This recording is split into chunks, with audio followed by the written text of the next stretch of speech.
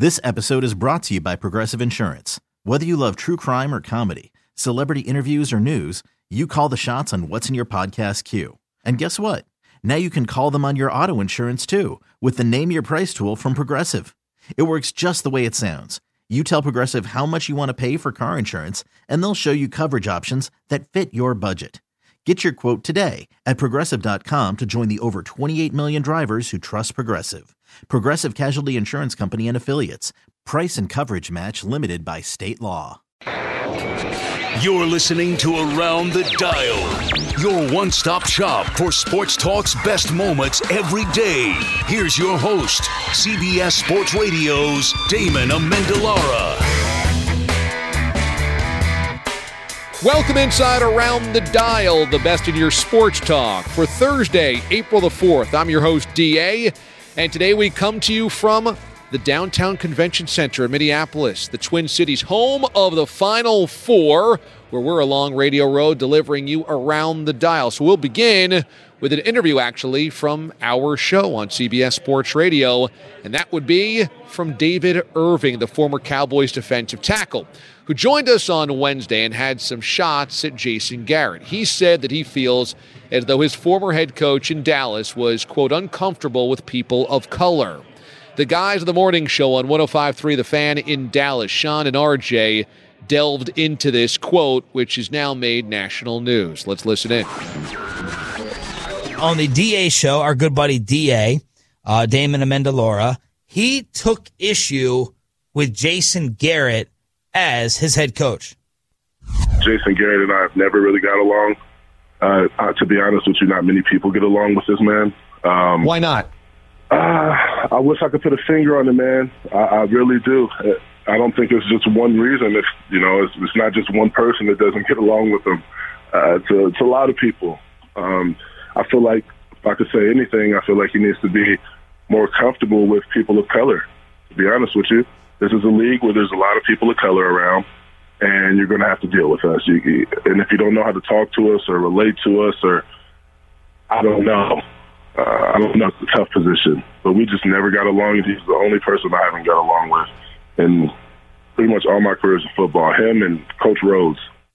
There's part one. Before you respond, Ralph, and on the AutoFlex Leasing fan text, part two. So you're saying Jason Garrett has a problem connecting with people of color? Yeah, I think he does. I think it's a little uncomfortable for him. I'm not to say the man's racist. He's definitely not racist. Do not get me wrong. I don't know. It's just maybe he's socially awkward. And me personally, I feel like he has a problem. I know he has a problem with me because I don't necessarily, work as hard as he thinks I should work to be as good as I am at football. I feel like Jason's one of those guys where, growing up in football, he was always the second-hand man or the third-string guy. And I feel like he had to work his ASF off to even be able to step on the field with some of these guys, where me, I could roll up over out of the bed with a hangover and go outperform anybody. And I don't think he likes that. Woo! Wow. I don't really know how to respond to this because I'm going to break two parts of news here. One, I'm not in the NFL. Mm-hmm. Two, I'm not black. Right. So I've never had to deal with Jason from either one of those positions. But it seems that Jason has a big problem with people who don't try their hardest. Yeah. I don't think Dak Prescott has a problem relating to Jason Garrett. DeMarco Murray didn't appear to have a problem relating to Jason Garrett. I bet you I want to see if Dez Bryant co-signs on this. I don't know about Dez right now, but I know. Let the anger subside for a few more years. How does Zeke feel about Jason Garrett? Does he relate well to him? Does Jalen Smith relate well to Jason Garrett? There's no doubt Jason Garrett has his type of guy. Yeah. Okay. I don't know that his type of guy is a white dude. I think it's a guy who is a hard worker. Try hard. Yeah, and just because that's what Jason was. Jason was a try-hard guy. He wasn't talented. So is David Irving making a clear separation here of connecting with versus racist? Are y'all hearing that? Oh, yeah, 100%. Because it's a little bit cloudy in the first clip there. It's very cloudy. You know what I'm saying? Like, I don't give David credit right now for. I mean, he did separate it in the second one, but when you say he has a problem getting along with or connecting, I guess there is. I mean, yeah. What do you think, Troy? I mean, he says that Jason Garrett is uncomfortable around people of color. That I don't believe is true at all. Yeah. I think it's that Jason Garrett is uncomfortable around people, whether they're white or black, but in this case, black, that didn't grow up like him. You're talking about one guy that grew up in Compton, California, and another guy that went to Princeton University. They're not going to sit back and have a drink and a Coke and a smile. When David Irving told me that, obviously I thought it was pretty volatile comments. But the thing is, that wasn't the only thing he talked about.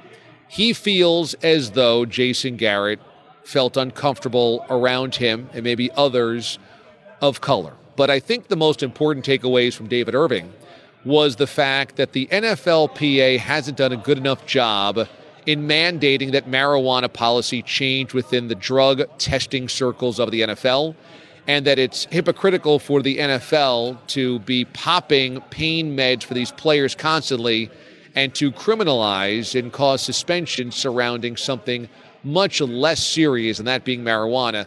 And I think the problem is that the comments about Jason Garrett are the ones that are very sensationalistic, but that's not nearly the most important thing he said with us in a nearly 21-minute interview on Wednesday. Other football news, the New England Patriots only reload. They never rebuild. They never reset. They never certainly tank. Unless you're talking about post-Tom Brady, I guess. This is interesting. On Mutt and Callahan on WEEI in Boston, they discuss an article from Greg Bedard in the Boston Sports Journal, which suggested that Belichick might be thinking about tanking in 2020. Could it happen? Here's the clip. I'll give you another theory that's tucked away at the end of this story. Maybe they play this year out, whatever. Brady leaves after next year, retires. And next year, Jerry, they tank for Taylor Lawrence. Your guy, Trevor Lawrence, I'm sorry. The 2020 first year with the new coach, Josh McDaniels, they set it up to get Trevor Lawrence. Do the Patriots have it in them to tank? The New England Patriots with Bill Belichick and Tom Brady are going to have the worst record in the NFL? In 2020, tanking, in this case, the nuclear Brady option, has to retire. Greg Bedard writes. So, yeah, Brady retires. Is Trevor Lawrence going to sit out the season, Mutt, or is he going to play? I think he's probably going to sit out this year. Okay. I'm hearing my sources telling me he may sit out this year, then play his junior year. Or go to the XFL. If McDaniels takes over for Belichick, they would trim all this money off the salary cap. They would have a quarterback, 2 wide receivers, a tight end, a left guard, right tackle, and then 7 other defensive players to reset for. And in that case, Bedard writes, a tanking year in 2020 would be on the table. The prize. Wait, who's the quarterback? Clemson quarterback Trevor Lawrence. Who's you the quarterback care. they have? Josh Rosen. Okay. Oh, like that. See, this you've had a couple theories, Ken. This combines a couple here. Like you wouldn't be tanking. Does this make sense to you that Bill Belichick, the greatest coach in NFL history, is going to go in the tank? It'll make Brady look bad. Just makes him look better. To help Josh McDaniels get off to a good start? Yeah. So it's his son. You don't want Josh to be under too much pressure. So you lose a bunch of games. Kraft probably paid him $15 million. He doesn't care. Belichick's like, give me $15 million, I'll tank my final season. That's all he cares about is money. He doesn't care about winning. Will not affect my. Come on, he's this. By the way, he could have a terrible year. Nobody would care. Who do we like better, Todd McShay or Mel Kiper? McShay, local guy. Local guy. Yeah, he's a Portnoy's buddy. He's been on. I don't think we've ever had Mel on, have we? We have not. Not we've in my had time. McShay on, and he's good. Round 2, New England Patriots from Duke University. Quarterback Daniel Jones. I believe this. They're going to take a quarterback, but it's not going to be Rosen. And he won't be there in round 2. It's not going to be with the 32nd pick. Mel Kiper, round 2, QB from Auburn University, Jarrett Stidham. So both Kiper and tell us more about Jason. Jarrett Stidham, yeah. Jarrett. Auburn, yeah. Jarrett. Yeah. 2 T's. Yeah. Both McShay and that's with the second pick. They have 2 second-round picks. Yep. One of those picks is going to go for a quarterback. Sorry, it ain't going to be Josh Rosen, sock puppet. What about Will Grier? They had him in for a visit. I love Will Grier. He's like my age, which is why I like him. He's got a full beard, a wife, a kid. You could be player coach. Save some money there. They need the coaches. Excellent point, Chris. Coaching staff. I don't know. Obviously, I have no idea. Daniel Jones is the one who's like 6'6" and 250 and got a great arm, strong arm. He's looks like a Roethlisberger. Tall, strong arm. Yeah. You trust a Duke guy to The Duke coach. Quarterbacks come from everywhere now. The coach is the quarterback guru. Yep, Peyton Manning's whisperer. Peyton Manning coached him up table whisperer, when he came back and won the MVP. So maybe he knows a little something about how to get quarterbacks ready. But that makes more sense, doesn't it? That instead of trading that first pick for Rosen, that they draft one of these studs in the second or third round. Yes, because there's such a talent drain now. I think if they brought even Gronk back, you could say we'll use the 32nd pick on Josh Rosen, Ken's guy. It is impossible for me to see them doing that given the lack of talent currently on this team. You've got to get somebody to help your team next year, even if they're not Gronkowski in year one. You can't use the first pick. If you're not going nuclear. If you think Josh Rosen is going to be, but John, next he's guy, not going to play for 2 years. You need someone for at least 2 years. He's not going to play at all. That doesn't make any sense. Easily be 1 year. Well, it's impossible to believe that the New England Patriots would try to lose with Tom Brady at the helm. Brady is never going to try to lose. There's no way they could ever be the worst team in the NFL. Now, post Tom Brady, if they don't have the next quarterback of the future on the roster, then yes, I suppose a bad team, I don't know how bad you could be with Bill Belichick on the sidelines, but a team that has a washed up Josh McCown or an old aging quarterback that obviously is at the end of his rope and you end up going 5-11 again. I don't know if even with a bad quarterback, Bill Belichick ever can truly get to 4-12 or 3-13, which you need to be in the top 5 of the NFL draft. But is it possible that the future of the New England Patriots organization at quarterback is not on the roster right now? Well, it's obvious he is not. Is it possible they actually just kind of play this thing out and then reset when they do try to address that in the draft? Yes, I think that's possible. But tanking with Belichick, I just don't see that happening. And tanking even with Josh McDaniels, if he takes over as head coach, feels kind of unlikely, doesn't it? With the NCAA tournament now into the Final Four, we are reminded of names from March Madness past that dazzled the senses, and one of those guys being Jimmer Fredette. Do the Jimmer from BYU, the high-scoring, powerful scoring bucket machine, is now playing in China. And so he joined the Joe Rose Show with Zach Krantz on WQAM in Miami. How much does Jimmer Fredette think about another NBA opportunity? Jimmer, what are the arenas like in for playing for the Shanghai Sharks when you went around and you played? Were they crazy? Because we see like stories about it, but obviously I've never been to a game out there. Are they they're into basketball, right? It's crazy out there. For sure, they love basketball. There's a lot of people that watch the games, but the arenas, it just depends. There's a whole array of arenas. Like some of them are like almost like a high school gym, and very old and run down and everything, and that's just kind of where they have been playing their whole careers over in those gyms. And then there's some gyms that are brand new within the first year or two that are NBA arenas that are super nice and everything. So it kind of just depends on the team, and so you go through that whole roller coaster while you're there. But the people do love basketball, and they watch it, and they love to watch it online, honestly, because they love to watch it on their iPad, and they like to communicate with other people while they're watching the game. So I think most of the consumption that they do of basketball is actually online. But some of the games are crazy, some of the fans are very, very crazy, and they're a huge basketball crazy country. Jimmer, do you ever start to wonder if you're ever going to get a chance to come back to the NBA, where you're thinking, man, I might be over here playing in China for a long time, or did you think you'd get another opportunity? I always felt like I thought I could get another opportunity, and I kind of saw it progressing as, over my course of my 3 years in China, and obviously specifically my last year in China, my goal was to try to make it back into the NBA after, the season, just because I would be a free agent, and knew that I could have that opportunity, and I wanted to take one more shot at it.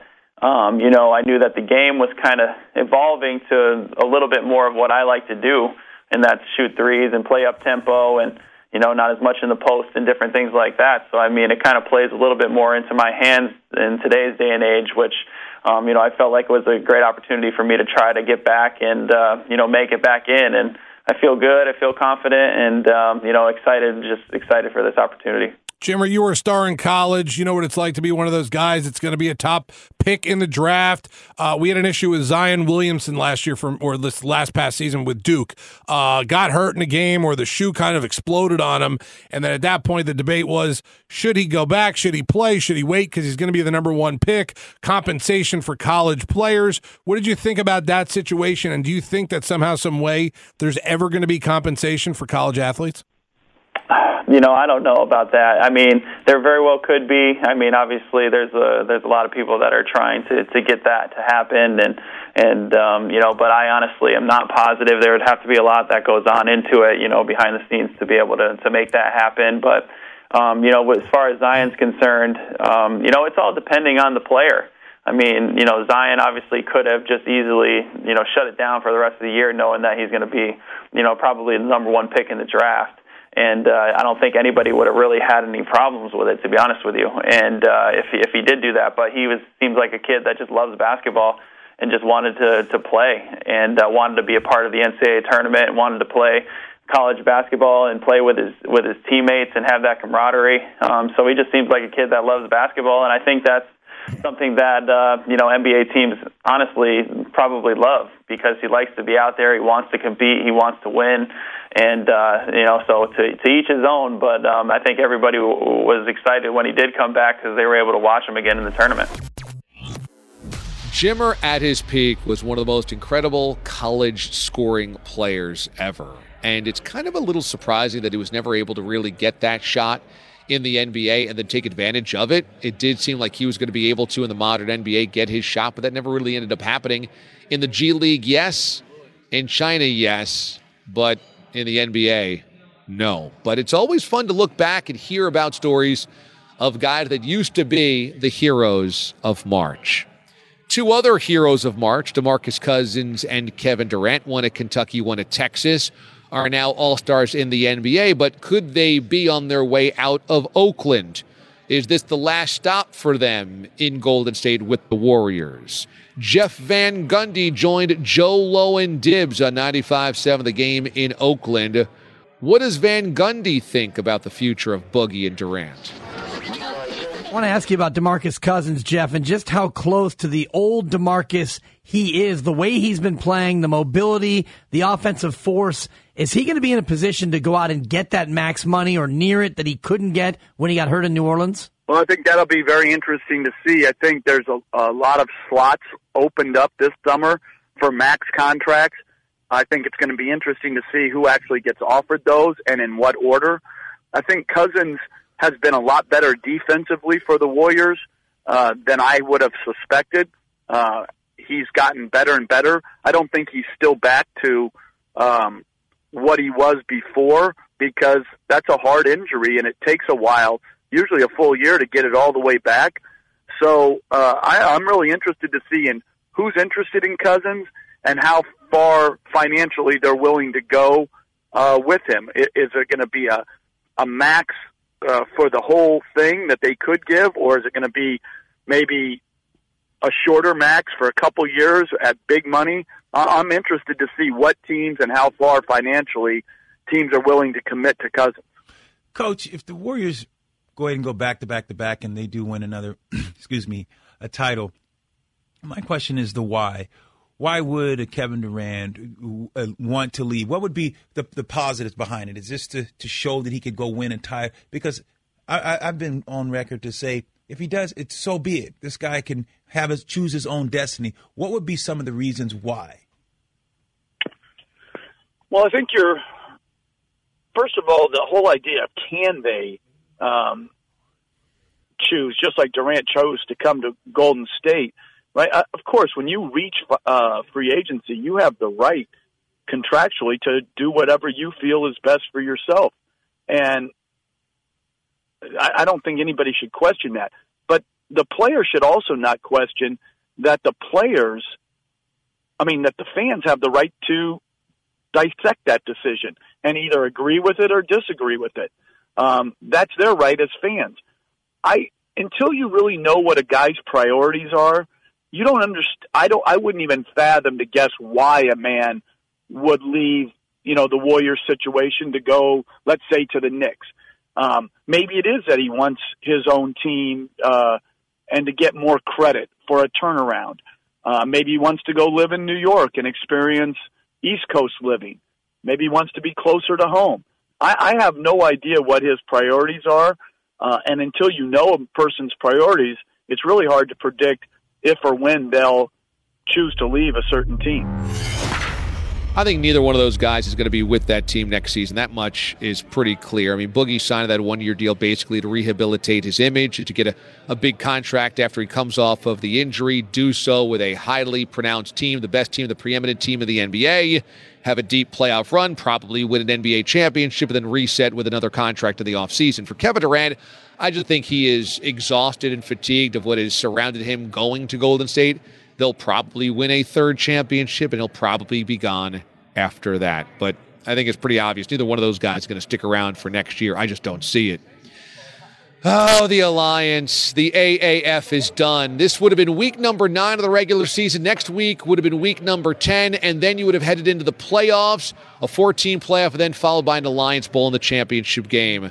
Originally in Vegas, now it was supposed to be in Frisco at the Star, home of the Cowboys practice facility. But at this point in time, there's going to be none of that because they suspended operations. Everyone looking at the controlling chairman, Tom Dundon, as the bad guy, pulling the funding and shutting down and shuttering the league. But Jeff Calkins, 92.9 in Memphis, says, don't be mistaken, Tom Dundon not actually the real villain here. He's not the one who failed on the front end to set up a viable, sustainable league. He came in as a white knight, tried to save it, realized, this is uglier than I thought. We're going to need the NFL, and then unrealistically said, let's get the NFL in here. And that didn't happen, and so he pulled the plug because he's lost $70 million already, didn't want to lose more. And so he's not a hero in this, and you have to question some of his decision-making, but he's not really the villain. I don't think. The villain, to the extent that there is one, is the folks who planned on the front end. And it is interesting because I think what Polian said is dead on right. From a football, and it makes sense. What is Polian? He's a football guy. And from a football perspective, there were some issues. The offensive lines were generally terrible, which makes sense because the Giants' offensive line is terrible, and the Bills' offensive line is terrible, and those are NFL offensive lines, and then they have reserve players who are worse than them, and then then these players are worse than them. As I told a buddy yesterday, the offensive line play was a problem in this league, but if you've watched the NFL, it is hard to find good offensive linemen. Right, it's hard, and it's hard in the NFL, so much less here where you're dealing with scraps. There are not a ton of them. They're not. But fundamentally, it was a decent football product. It was from a football perspective, that's what Polian knows how to do, is construct football teams. From a football perspective, it was good, and there were things that were interesting. The fact that the clock moved so quickly was, incredibly. We got football games in under 3 hours. Yeah. No one cared about the fact that there was no kickoff. No one cared about that. It didn't ruin the game that there was no kickoff. No, and honestly, I think the 4th and 12 conversion instead of the onside kick's it's a much more exciting play. Going for 2 points every time? Yes. You had to go for 2 points every time? Hashtag save the kickers. There were some interesting things that happened, and I thought basically from a football perspective, it was entertaining. When I was at the games, there was no one who was watching this says, this is a joke. It was fun. At least once you got Hackenberg out of there, it was fun. Yeah, I was not of the opinion that the football product was that bad. No, it was. The problem was the business infrastructure. And honestly, that, from a Memphis perspective, you could tell from the very start. Yes. They had their press. And it's very clear what happened here. They think there is room for one league. And they were trying to be first. The XFL is coming. Vince McMahon is coming. There's another league out there that's supposedly coming. They were trying to be first. They raced into the marketplace before anyone else, and it was badly organized. And the financing obviously wasn't secure. But from a micro level, I have never seen a Memphis sports enterprise that was handled more poorly. in terms of getting the word out. It was like they had their opening press conference, and then they disappeared. And I would have conversations with people, and you try not to be negative about it, but all along I said that I think soccer's going to work and I think football's not. And you try not to be negative about it because you want it to work. Just because, what the heck, it's another little diversion. You want anything to work. But it was they just disappeared. There was no presence in the market whatsoever. Coach Irby is a nice guy, and he played here and whatever else, but they just weren't around. They weren't out there. There wasn't like there was. It was pathetic. It was pathetic how little run up there was to this league. Okay, so I agree that the money people like Charlie Ebersol at the front end really screwed the pooch here, because for them to launch an entire league and not be funded well enough to get through the first year without some type of guy coming in on a red carpet is ridiculous. I mean, I don't understand how that could happen. You know the cost pretty much of year number one. Now, if you want to say, well, attendance was down, the TV revenue wasn't what we thought it was going to be, the gate receipts weren't this or that, okay, unforeseen cost that you look at, all right, that's one thing. But there's no doubt of what, generally speaking, you needed to get through year number one, and somehow they didn't even know that. That bothers me to no end.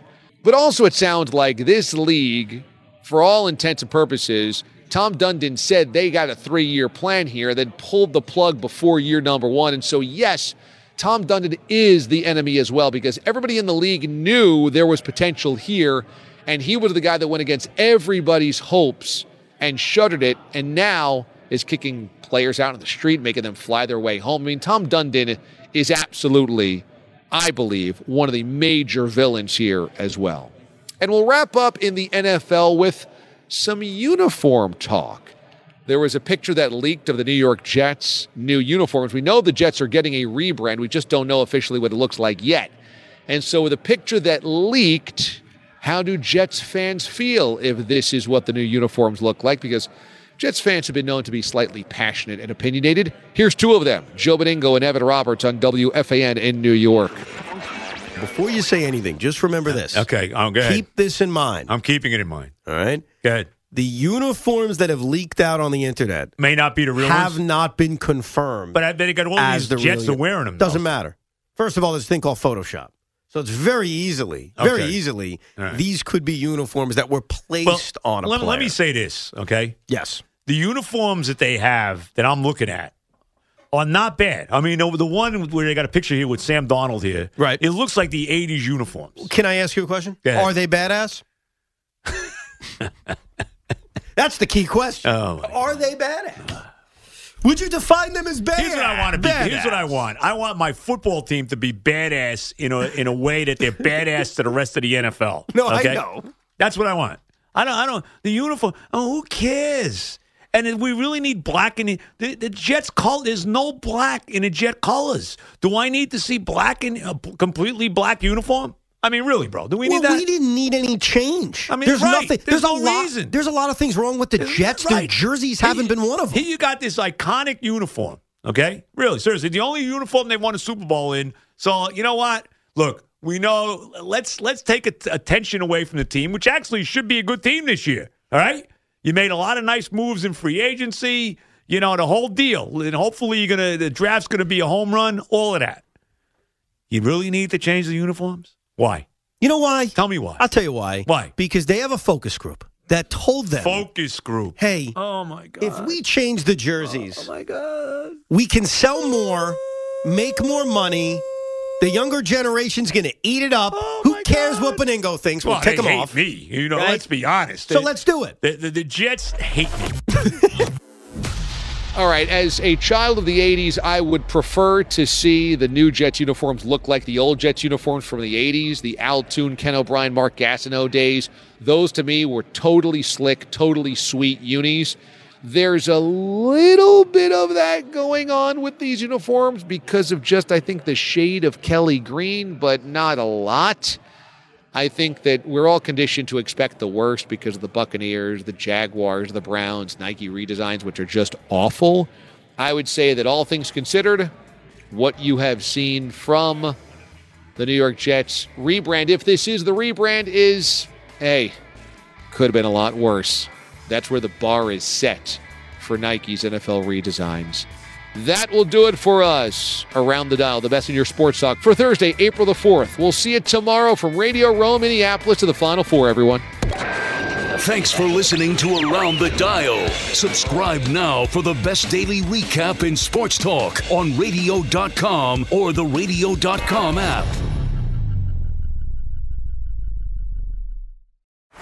Baseball is in full swing. NBA playoffs are heating up, and your NFL team is gearing up for training camp. Listen to the latest on the teams you love here on the Odyssey app. The biggest sports radio stations in the country, providing unrivaled local coverage of their teams, all in one place.